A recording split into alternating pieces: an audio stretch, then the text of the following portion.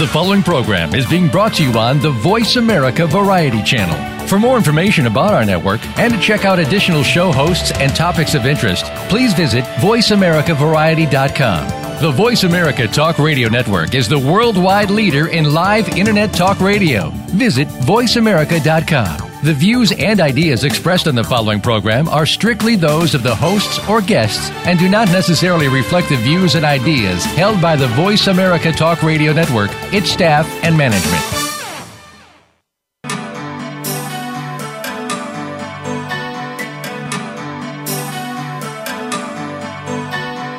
Welcome to Dr. Carol's Couch with your host, Dr. Carol Lieberman.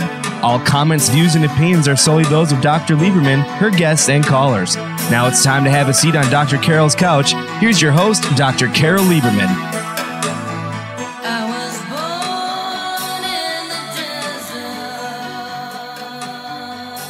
And welcome to today's edition of Dr. Carol's Couch. I'm your psychiatrist host, Dr. Carol Lieberman. Well, today I'm going to be offering you an alternative to election news. I know I've been talking a lot about all of that because there is so much to talk about. But you know, as I realized what today's topic is, I realized that actually there are some connections to the election and to just in general trusting our government, which is really getting to be a serious issue here. Regardless of which party you're on, you believe in, you want to see in the White House, it is of concern. I mean, this morning, I just tweeted about how Julian Assange's internet connection has been cut, just in the midst of his releasing more and more emails about Hillary, amazing emails. I mean, these things are so much more important than, Donald Trump's flirtatious or whatever you want to call it, lewd. I don't care what you call it. I mean, I call it locker room talk. But anyway, whatever you want to call it, the things that are coming out in these emails are so much more serious and have so much more of a serious implication. And of course, so right in the middle of Assange's WikiLeaks, sending out these emails little by little, his email access gets cut. And now I know a lot of people have been saying that, Obama apparently today said that Trump was whining when he was saying that the election might be rigged. But my tweet this morning was about if Julian's, Assange's, if the WikiLeaks, internet transmission could be cut, and he's in Ecuador, is it really that far-fetched to think about our election being rigged? I don't think so. And today's guest and the topic for today fits actually right into all of that. We're going to be talking about innocent until proven guilty, or is it? Which also calls into question some of the Justice Department and something that we've just taken for granted from our elementary school or middle school or high school civics classes, social studies classes, these things that we just never thought would be at risk. We always just trusted would be safe, that we would be safe, that an election being rigged in America, what? The internet being hacked in order to favor one particular party, what? But, these things are happening before our eyes. And actually in my tweet, I ended it with, please wake up. By the way, I always forget to give out my Twitter handle, and I'd love you all to check it out. I don't only tweet about the elections and terrorism and so on. I actually tweeted about the ruby red slippers of Dorothy this morning as well. So there's it's not all gloom and doom, but it is where I try to wake you up to things. Today, we're going to be talking with David Merkatz. He is the author of a book called Wrongly Charged, and it's his story of how innocent until proven guilty didn't work for him. So, David, welcome to the show. Thanks for having me on. Now, before we get into this whole wrongly charged issue, let's just tell people and give people an idea of who you are, who you were before all of this happened, so we know whether we can trust you or not. Okay, basically, I'm originally from Brooklyn, New York. We can trust you. Yeah, we can trust you. I started out when I was 18 years old as a locksmith in Brooklyn, New York. I got my locksmith license there, and I stayed there till I was like 23, till my father moved to Florida. I always wanted to get away from the cold weather. So I came down to Florida in 83, and I said, let's find out what I have to do to be a locksmith here. And it was an amazing thing to find out that Florida is one of the few states in the whole United States. There was no regulation of any kind to be a locksmith. So there was no licensing, no fingerprints, no tests. So when I came down here, I was kind of surprised because in New York City, you have to be fingerprinted because, remember, you're carrying burglary tools. You're going into people's houses. You're opening doors. Florida is one of the only states that has tried but has no legislation of any kind to be a locksmith. So it draws everybody that wants to be a locksmith can come to Florida without any, knowledge or anything. You just can be a locksmith and just go out and put deadbolts in and do whatever it takes. So it was really easy to start here. I put ads in the Yellow Pages, and from in the 80s, everything was great. If you had a big ad in the Yellow Pages, you got plenty of work. Everybody picked up the book. If you're the first one in there, you got plenty of work. And as the years went by, less and less Yellow Pages, people started with the Internet. And we got into, like the year 2000, it was mostly Internet, and hardly anybody used the Yellow Pages.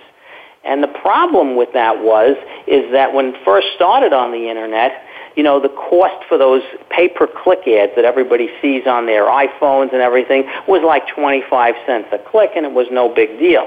Well, as it got into the 2002, 2003, certain industries, because there's a monopoly with the Internet right now, there's only one search engine that 95% of the people use. So what was happening is the certain industries like locksmiths and plumbers, the cost per click to be in the top 3 where people would see you on the iPhones or even on the desktops was $20 to $30 a click. Wow. Which is amazing. And the problem with it is this particular search engine, which everybody knows who I'm talking about, doesn't do much to help the merchants on click fraud. So if your competitor, they know what you're paying for these ads, goes to 2 or 3 different computers with different IP addresses, clicks on you 2 or 3 times, and in about an hour, you can be out of business. Oh, so wow. It's really, and it's still going on to this day. And because there's no other competition, they get away with doing it. There's a class action lawsuit, but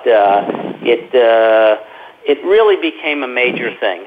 So it became where we were spending more money and we weren't making any money.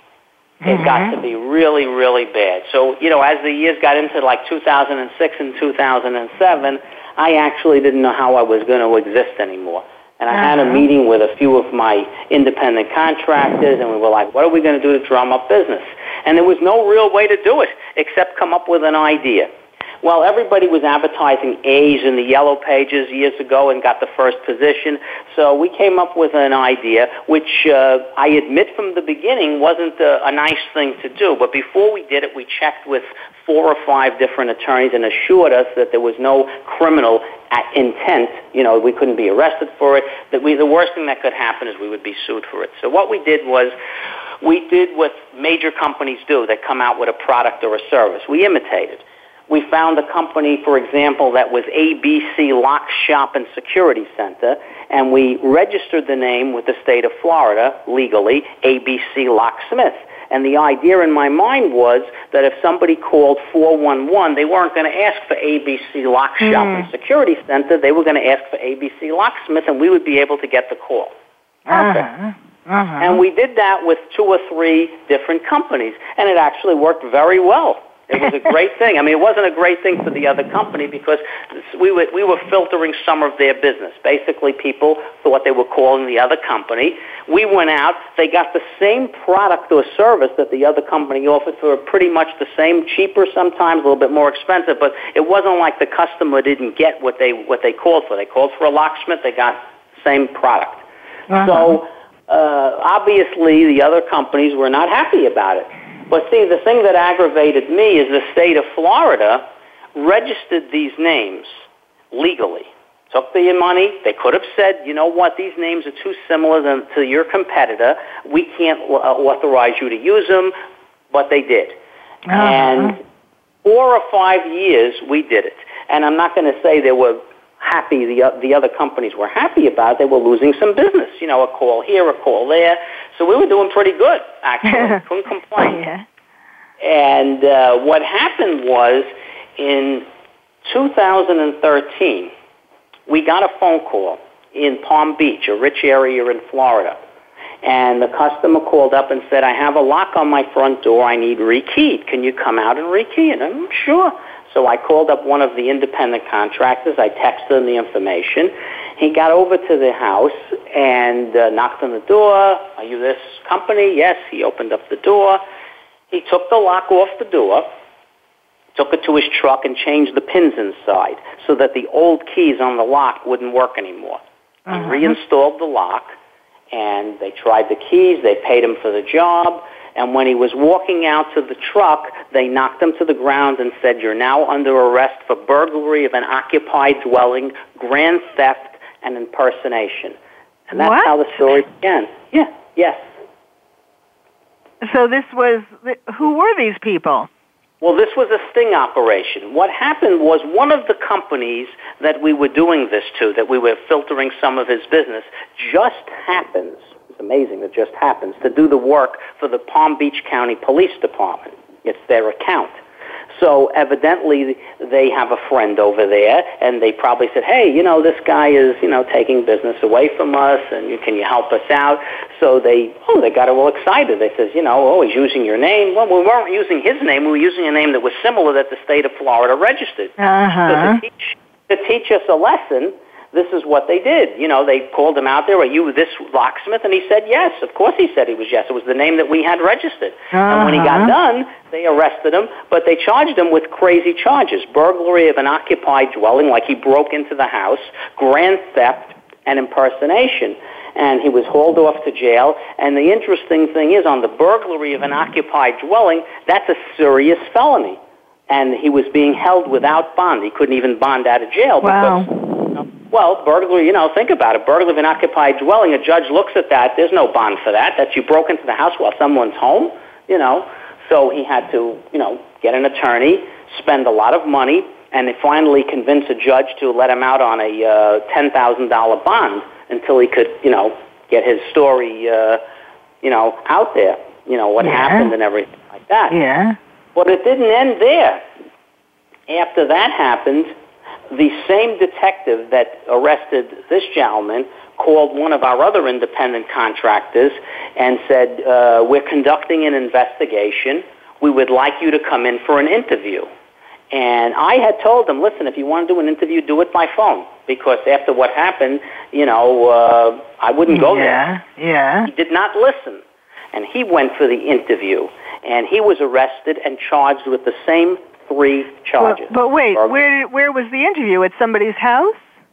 Well, no, the interview was at the police station. So why did he... How could they have charged him with the same charges? He didn't think he did anything wrong. The police called him up and said, Peter, you know, we arrested your friend.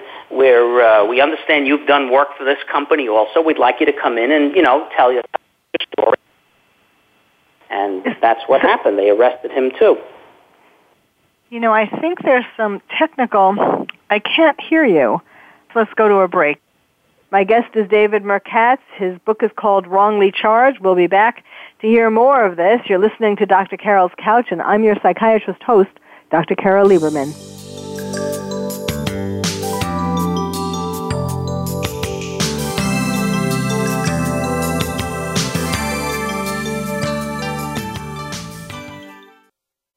Ask the experts. Call toll-free right now, 1-866-472-5787. And ask our All-Star team to answer your question. That's 1-866-472-5787. Thank you for calling. VoiceAmerica.com. Are you having difficulty coping with these troubled times? Do you want help? Then contact Dr. Carol Lieberman today at www.drcarol.com. Dr. Carol is a certified psychiatrist who not only has won an Emmy, but is a regular on top television shows like Oprah Winfrey and Larry King. She's here to help you through books, CDs, and helplines. Having trouble relaxing? Check out her relaxation CD. Has the fear of terrorism crippled your life? Call the terrorism hotline. And if you're having trouble with relationships, check out her book, Bad Boys. Dr. Carol wants to help you today, so contact her at www.drcarol.com or for immediate help at 1-900-860-COPE. Get help making sense of these troubled times. www.drcarol.com. The Internet's #1 talk station. #1 talk station. VoiceAmerica.com. Welcome back to Dr. Carol's Couch. If you have a question or comment for Dr. Carol, dial toll-free at 1-866-472-5788. Now back to the show. Here's Dr. Carol Lieberman. And welcome back to Dr. Carol's Couch. I'm sorry for a little technical difficulties here.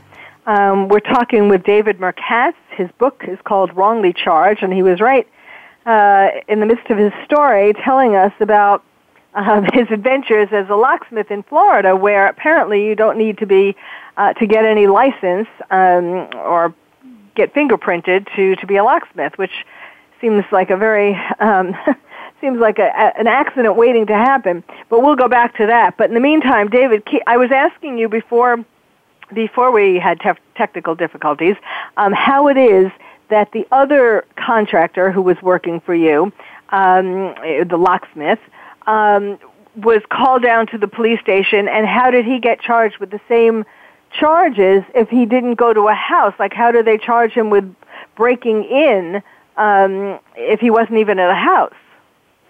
Well, what happened was when they arrested Josh, they went through all his receipts, the first guy, and they found out that Peter also had done work in the same area. Mm-hmm. Okay, so they knew he had also done work in Palm Beach using our company. So they wanted to get more information from him, and they had records of his jobs that he had done, not that particular day, but weeks before or months before in the area. So they arrested him and charged him with the same charges.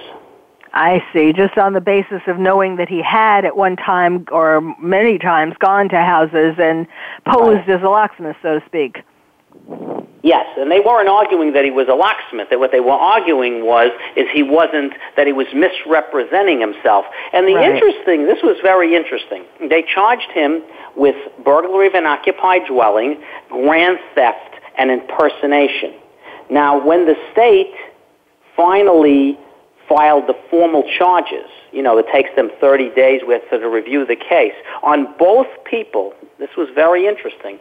The only charge they did drop was the impersonation charge. They kept the burglary of occupied dwelling and grand theft, and I could never to this day figure out, because I figured their whole idea was to charge them with the burglary of the occupied dwelling. They knew would never stick, but it was the impersonation. But that charge was filed as no prosecution.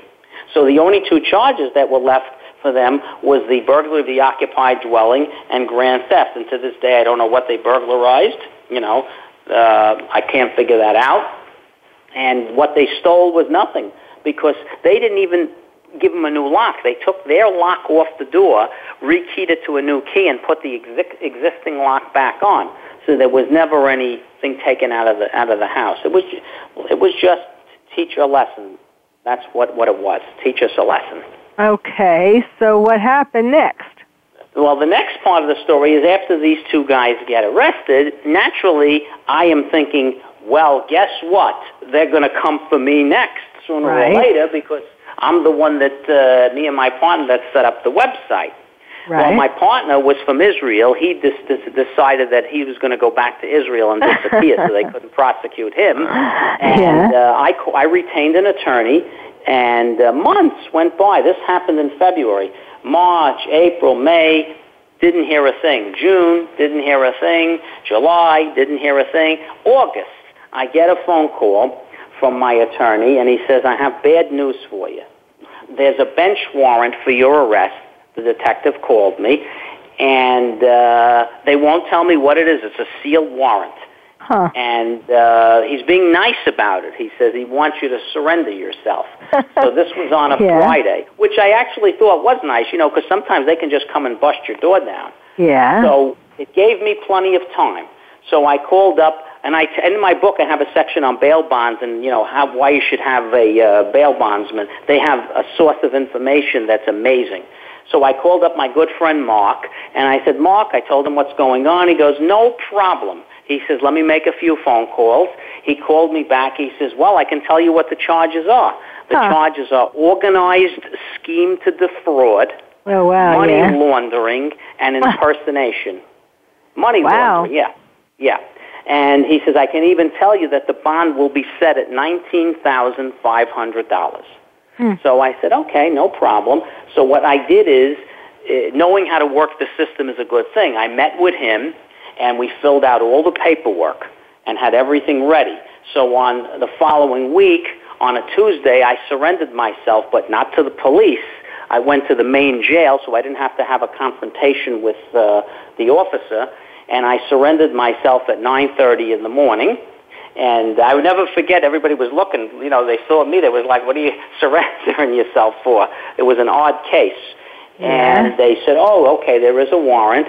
And I told the police officer when they took me and what was going on, he goes, oh, my God, he couldn't believe it. I said, yeah, well, what can you do? So because I had taken all these steps and known what to do, after 4 or 5 hours went by, I was actually able to bond out immediately. See, because today everything is electronic. So the minute the charges are read to you, it's posted into the system, and he just has to press a button and say bonded. And that was it. So I actually, in record time, 5.5 hours, was able to be released and home for dinner. Wow. So that worked out. Yeah, there's a lot of things you need to know that in the event you get arrested, instead of spending 24 to 36 hours in jail, there are ways you can bond yourself out without having to see a judge or anything like that, unless it's a serious crime. And I teach that in one of the chapters of the book, how to do that. So I actually bonded out of it quickly, and that's when the nightmares begin, because now you have the uncertainty of what's going to happen. I mean, these are serious charges. Money laundering is a second-degree felony in Florida, 20 years in state prison. Wow. And organized scheme to defraud is also a second-degree felony, 20 years in state prison.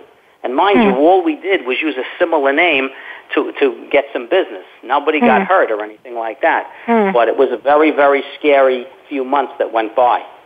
Yeah, okay. So as the months went by, the state knew they had nothing. Let's be honest.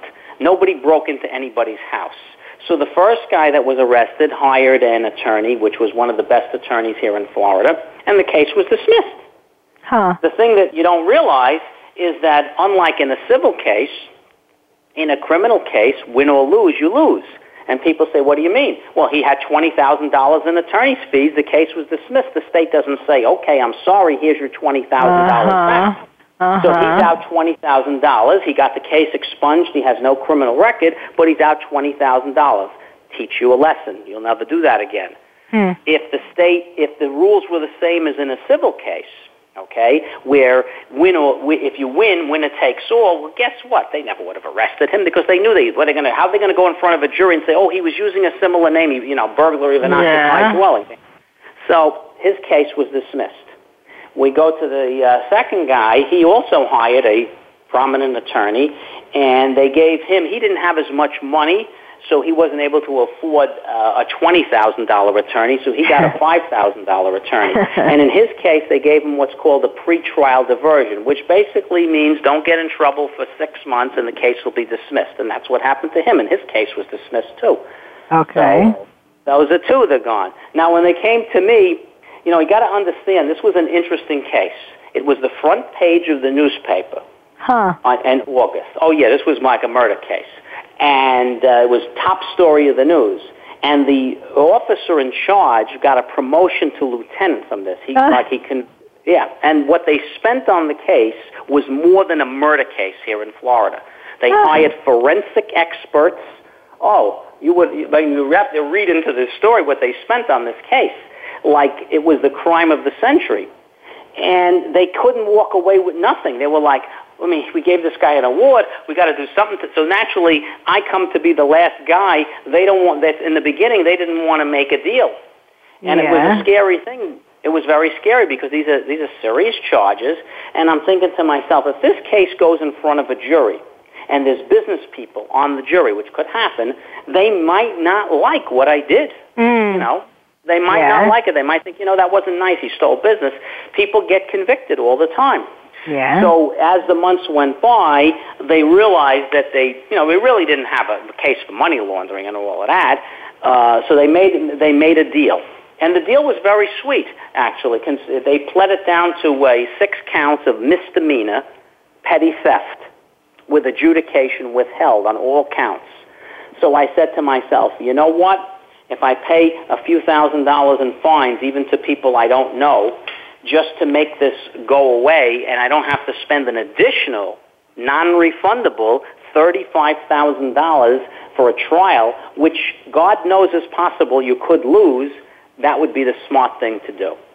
Okay. So that's what I wound up doing. In my case, I wound up doing the plea deal with adjudication withheld and a little probation. It finally came and went. And I was very upset about it because, I look at it like, yes, what we did wasn't nice, but it goes on every day. You turn on the news every day, there's someone that comes out with a product or a service, someone changes it a little bit, imitates it, they take them to court. They sue them or they send a cease and desist, but they don't arrest somebody and ruin somebody's lives and smear them all over the internet or because of something like that. So I had to get my story out there and make sure that the book got published, and I wrote a whole book and taught people exactly what happened, but then I go into detail and I teach them, why do people plead guilty to crimes they didn't commit? Now I have a question. Go ahead. So is that on your record? I mean, do you have a criminal record now? Well, I have a criminal record for the petty theft. I can have that expunged if I want, but it's not even worth it. It's a misdemeanor, okay? Adjudication is withheld. Yeah, but I would think that any kind of criminal, even of misdemeanors, would not be great for someone who is a locksmith. Well, actually, it doesn't affect your business because, I own my own business. And the funny part of it is you can have a gun license. It's a withheld adjudication in Florida. It's like there's no conviction, okay? Yeah. And it can be expunged, but you can only use your expunging one time in a lifetime. So, there are things that can, in my case, I didn't do it, but in the other cases, they did spend for an attorney because theirs were felonies. One of them was dismissed, and they wanted to just have it off their record. Mm-hmm. Personally, if it was dismissed, I don't really think it would have mattered, but they wanted to have it off their record, so they got it expunged. Yeah. And well, here's a question: did all this front page news increase your business? Well, actually, what happened was, when I first published the book about a year and a half ago, I got on every radio station across the country except South Florida. Till the last minute, one station, they didn't want to, they were, let's be honest, they weren't happy about the outcome. I mean, they spent from December of 2012 till August of 2013, they hired forensic experts. They went through so much money, taxpayer money, to, in the end, have 6 counts of petty theft. It doesn't look good for them. Yeah. Okay? And they're still not happy about it. The story doesn't really end. It's still continuing. They weren't happy with the outcome. And the fact that I would it was a dare, publish this book. When I was on probation, they tried to stop me and violate the probation because I was still on probation when the book came out in February of 2014. And I went before a judge, and it was very interesting. The judge said, this book will be published. And there will be nobody that stops it. Oh, yes, the judge was on my side. He says, there's nothing wrong. I've read this book. It's a very interesting book. He's telling his opinion of the legal system, and actually a very helpful book to other people. And I don't see anything in here that says this book will be published. Anybody that tries to stop it, there'll be, he issued an order. So did you ask him if you could put his statement on the back cover? No, but it was an interesting order that he issued because everybody thought I was going to lose, but of course I won because, she was telling me you can't profit off your criminal activity. I says, what criminal activity? I pled guilty to petty theft. I'm writing a book teaching people how you conceal or expunge a conviction, what to do, why people plead guilty to crimes they didn't commit, and even stories that good people that I know here in South Florida that had an incident and they didn't take the plea and what the end result was. And there were some sad cases here in South Florida. And even a friend of mine in New York on how your life can be disrupted if somebody points a finger at you and you get arrested. And, unfortunately, you have to bond out of jail and you have to prove to the judge that you didn't do it. You're on bond. It's a very scary thing to be arrested. A lot of people don't realize what goes on. Well, what about that? The fact that you're not supposed to profit from your alleged crimes. But it isn't what I did was, first of all, they have a problem with that because it was a misdemeanor and they issued an adjudication withheld. When adjudication is withheld, it means there is no conviction. So technically, I don't have a conviction under Florida law.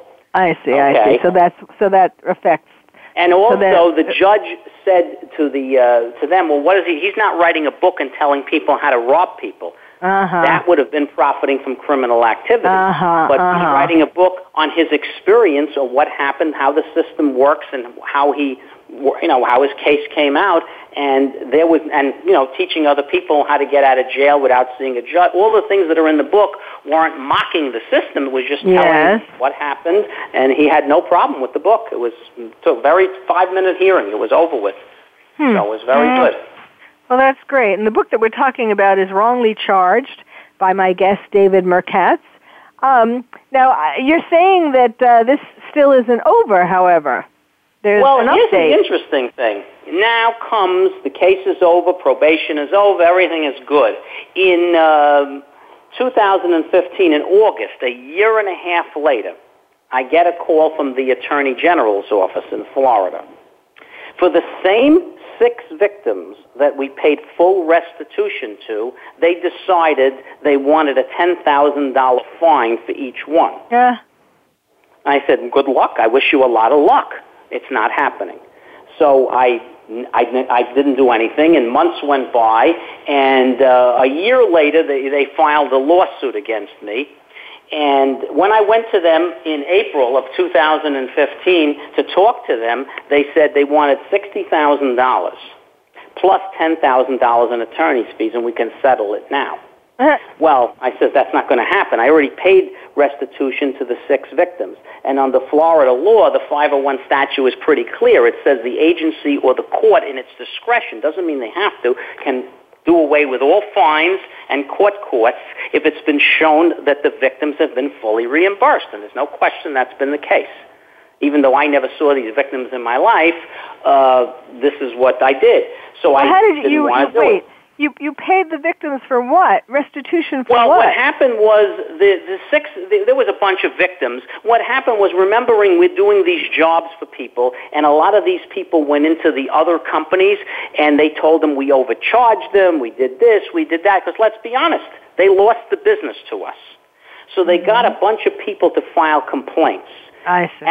With the Attorney General and with the state of Florida. Out of that, 6 of them came forward and that they were overcharged. And rather than arguing with them, I wanted to settle the case. Yes. Even though I hadn't done the jobs the other people did, I just paid the $6,000 in fines. It was like $6,500 that got dispersed to the 6 people that felt that they were overcharged.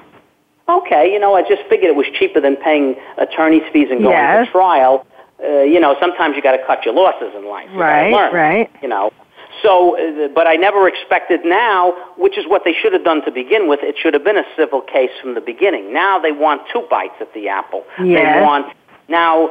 So I was being very nice. So they filed the lawsuit. Perfect. Now they wanted $70,000. This is in April of 2015. So I filed an answer in November of 2015. And it came all the way till the 11th hour, about a month and a half ago. They filed, they're looking for a summary judgment. But interesting, now their attorney's fees a year later, which they haven't incurred anymore because they copied all the stuff from the criminal case, went from $10,000 to $68,000.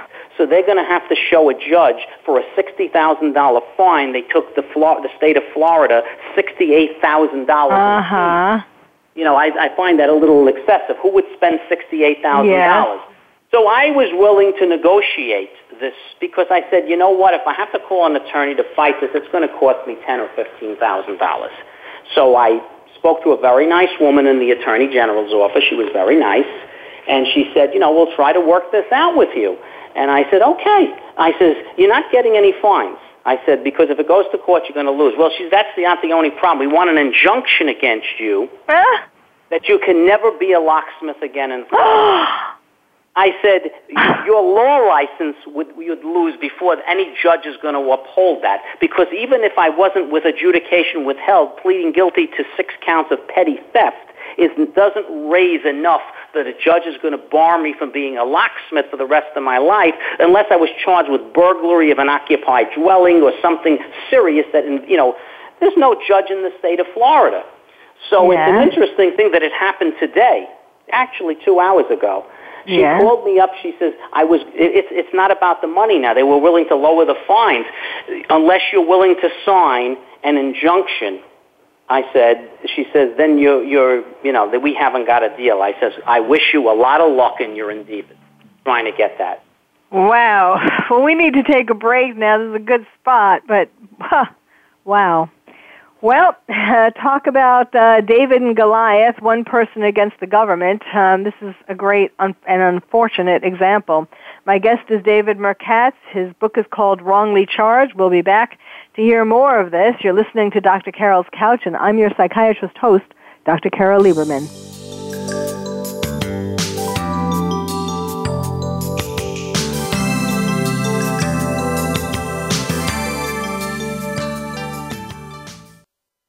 Ask the experts. Call toll-free right now, 1-866-472-5787.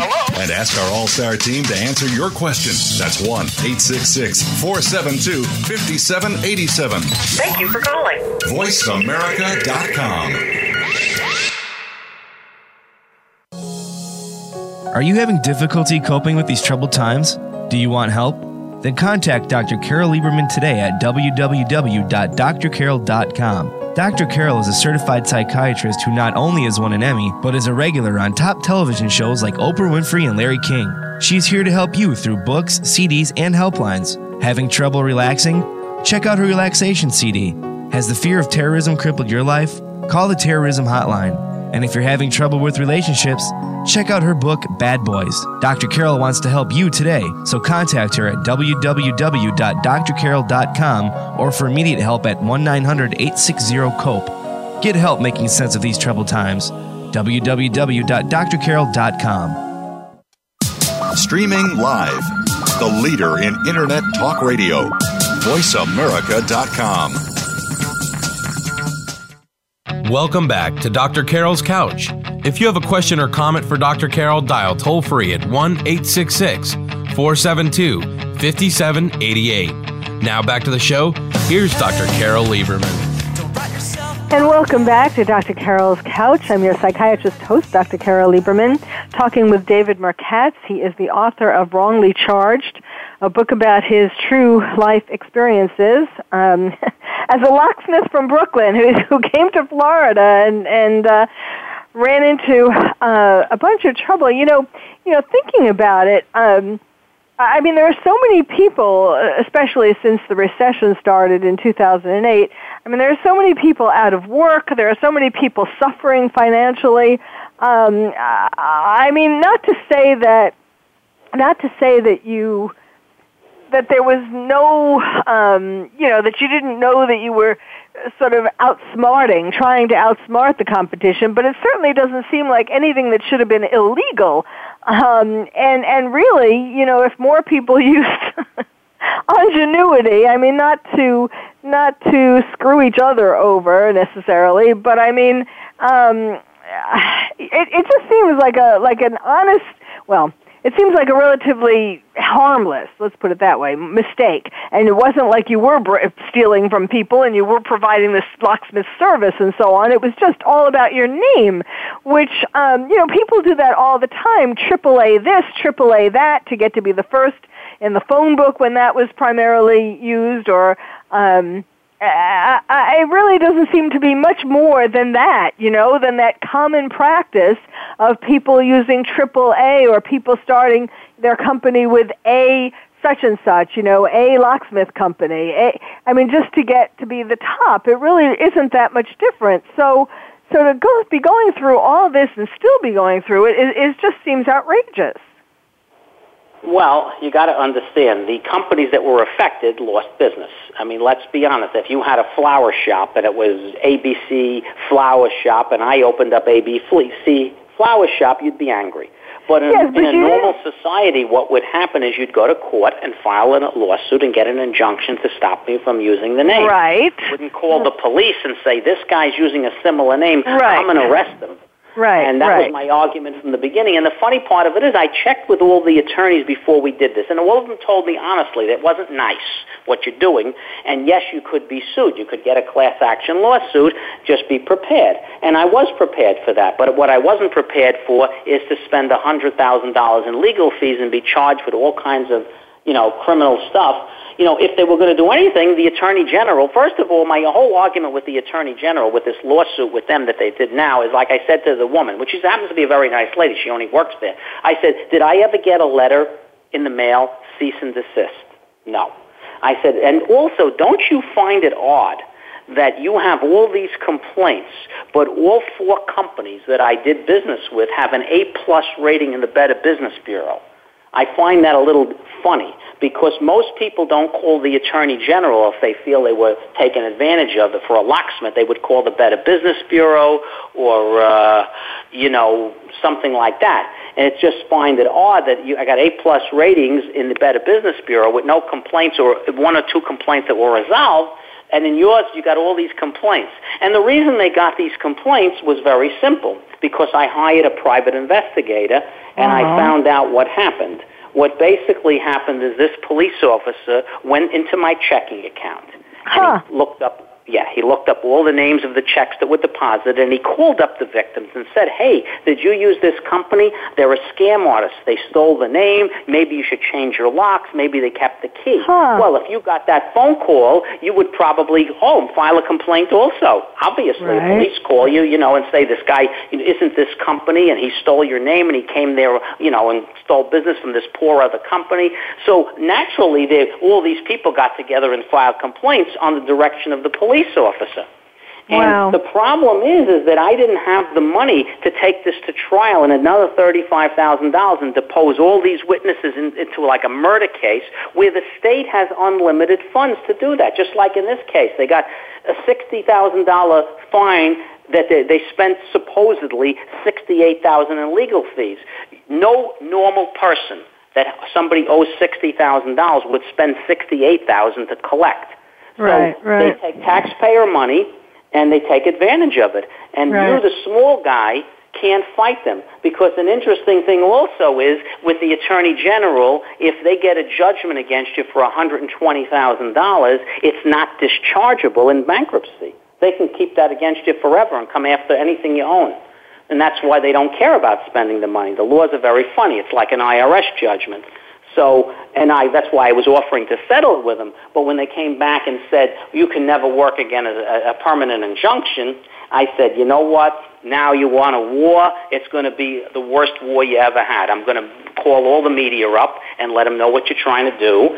And I don't think you're going to win the case. In fact, I'm positive. I'm so confident you may win the fine, but to get a permanent injunction, I think your chances are less than 0. Because you have to show a court. I mean, I've been in court before that I present a public nuisance. And the fact that I paid restitution to the victims on a minor petty theft thing doesn't show as a public nuisance. It doesn't do that.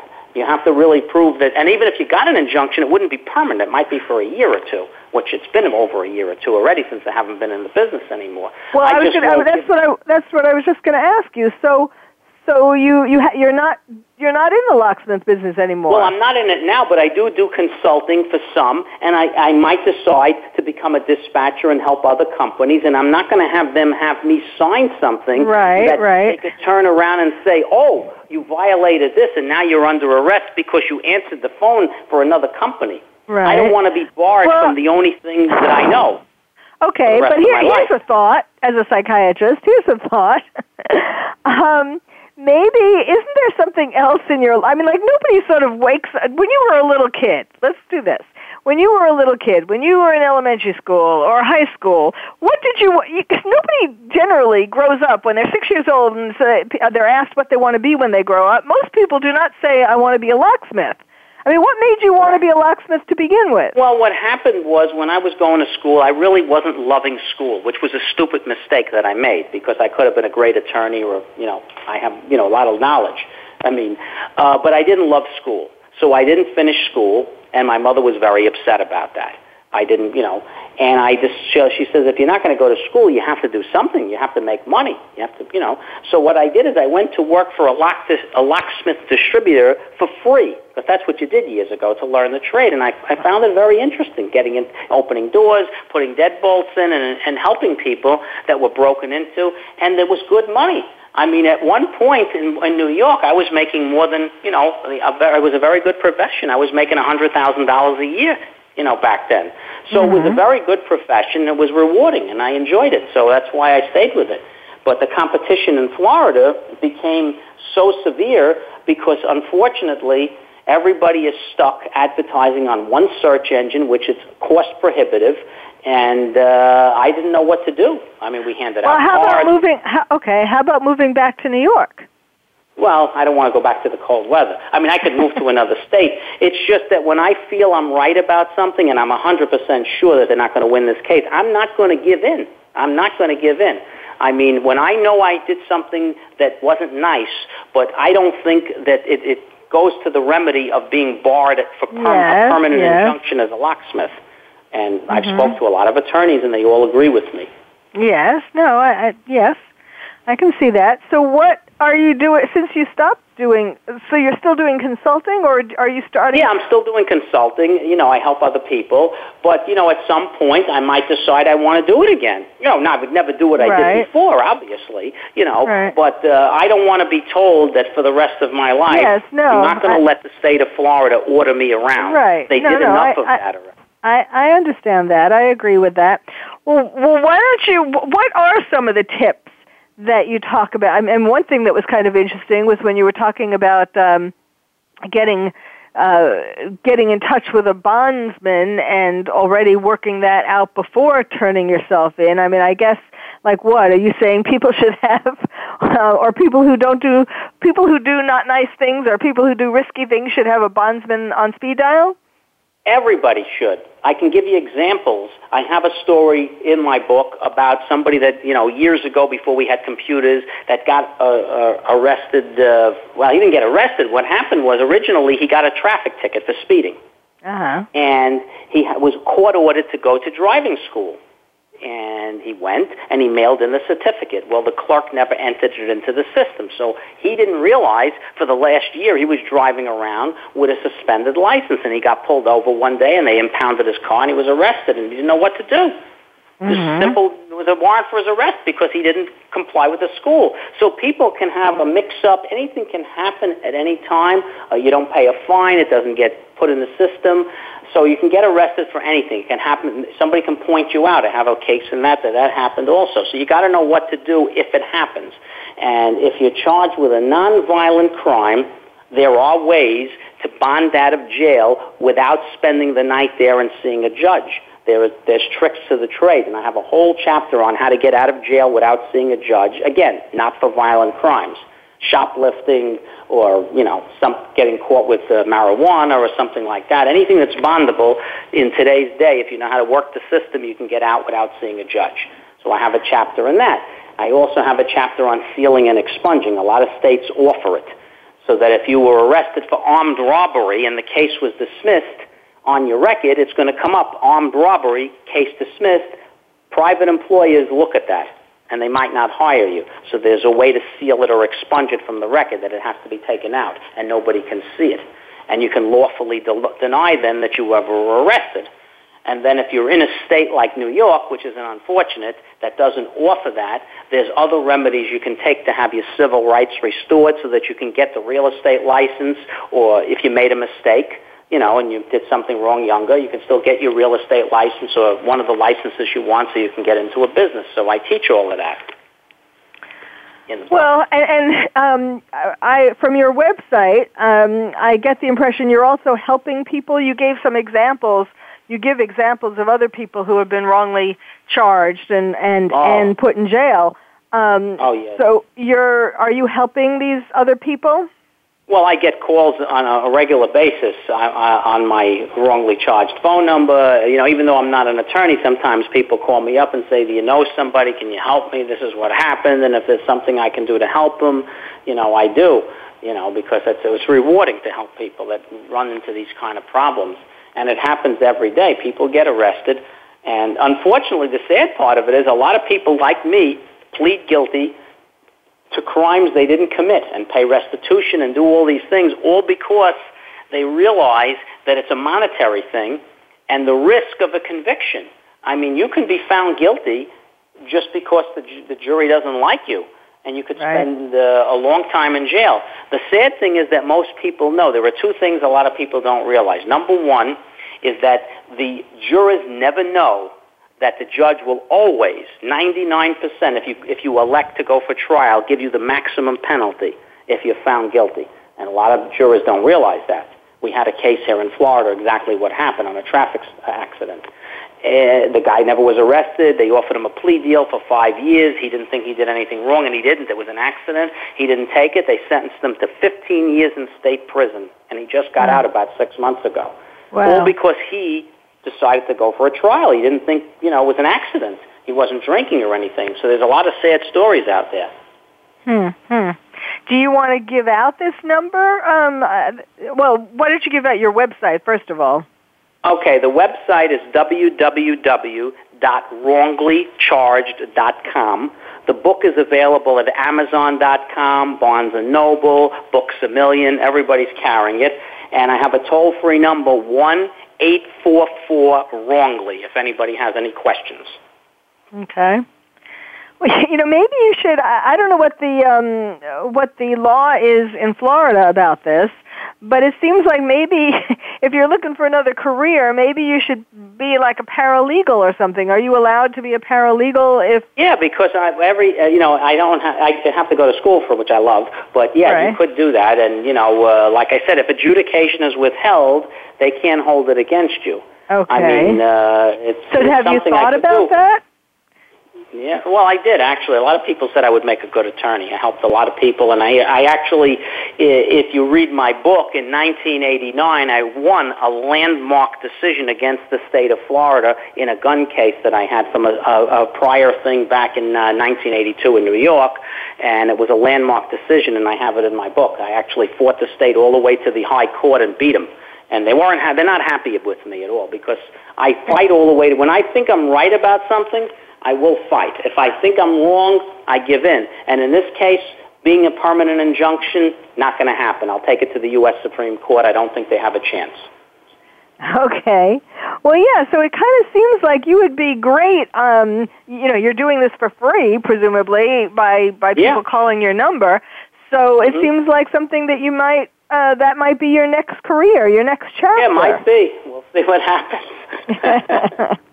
I know there are a lot. A lot does depend upon money in terms of getting justice. I know that that's the not the politically correct thing to say, but as a psychiatric expert witness for over 20 years, I have seen cases won and lost over things like the person didn't have enough money to pay for good enough representation, or various kinds of things like that. And yes, it isn't always fair, and certainly,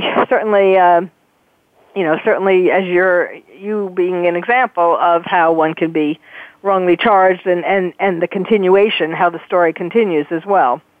Yeah. Well, thanks for having me on the show.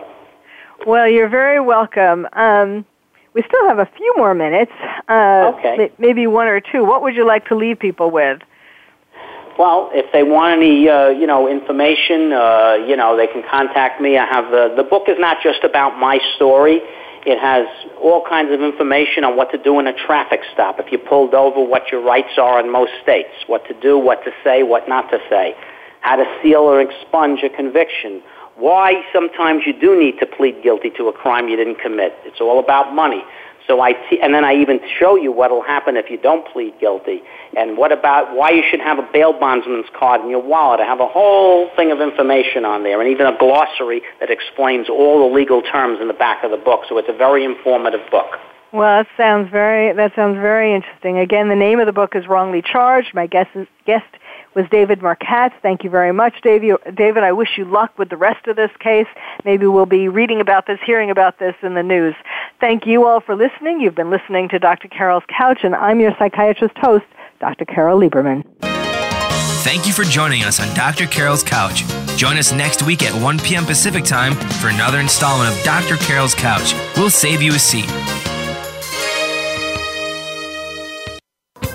Thanks again for listening to the preceding program, brought to you on the Voice America Variety Channel. For more information about our network and to check out additional show hosts and topics of interest, please visit voiceamericavariety.com. The Voice America Talk Radio Network is the worldwide leader in live Internet talk radio. Visit voiceamerica.com. The views and ideas expressed on the preceding program are strictly those of the hosts or guests and do not necessarily reflect the views and ideas held by Voice America Talk Radio Network, its staff, and management.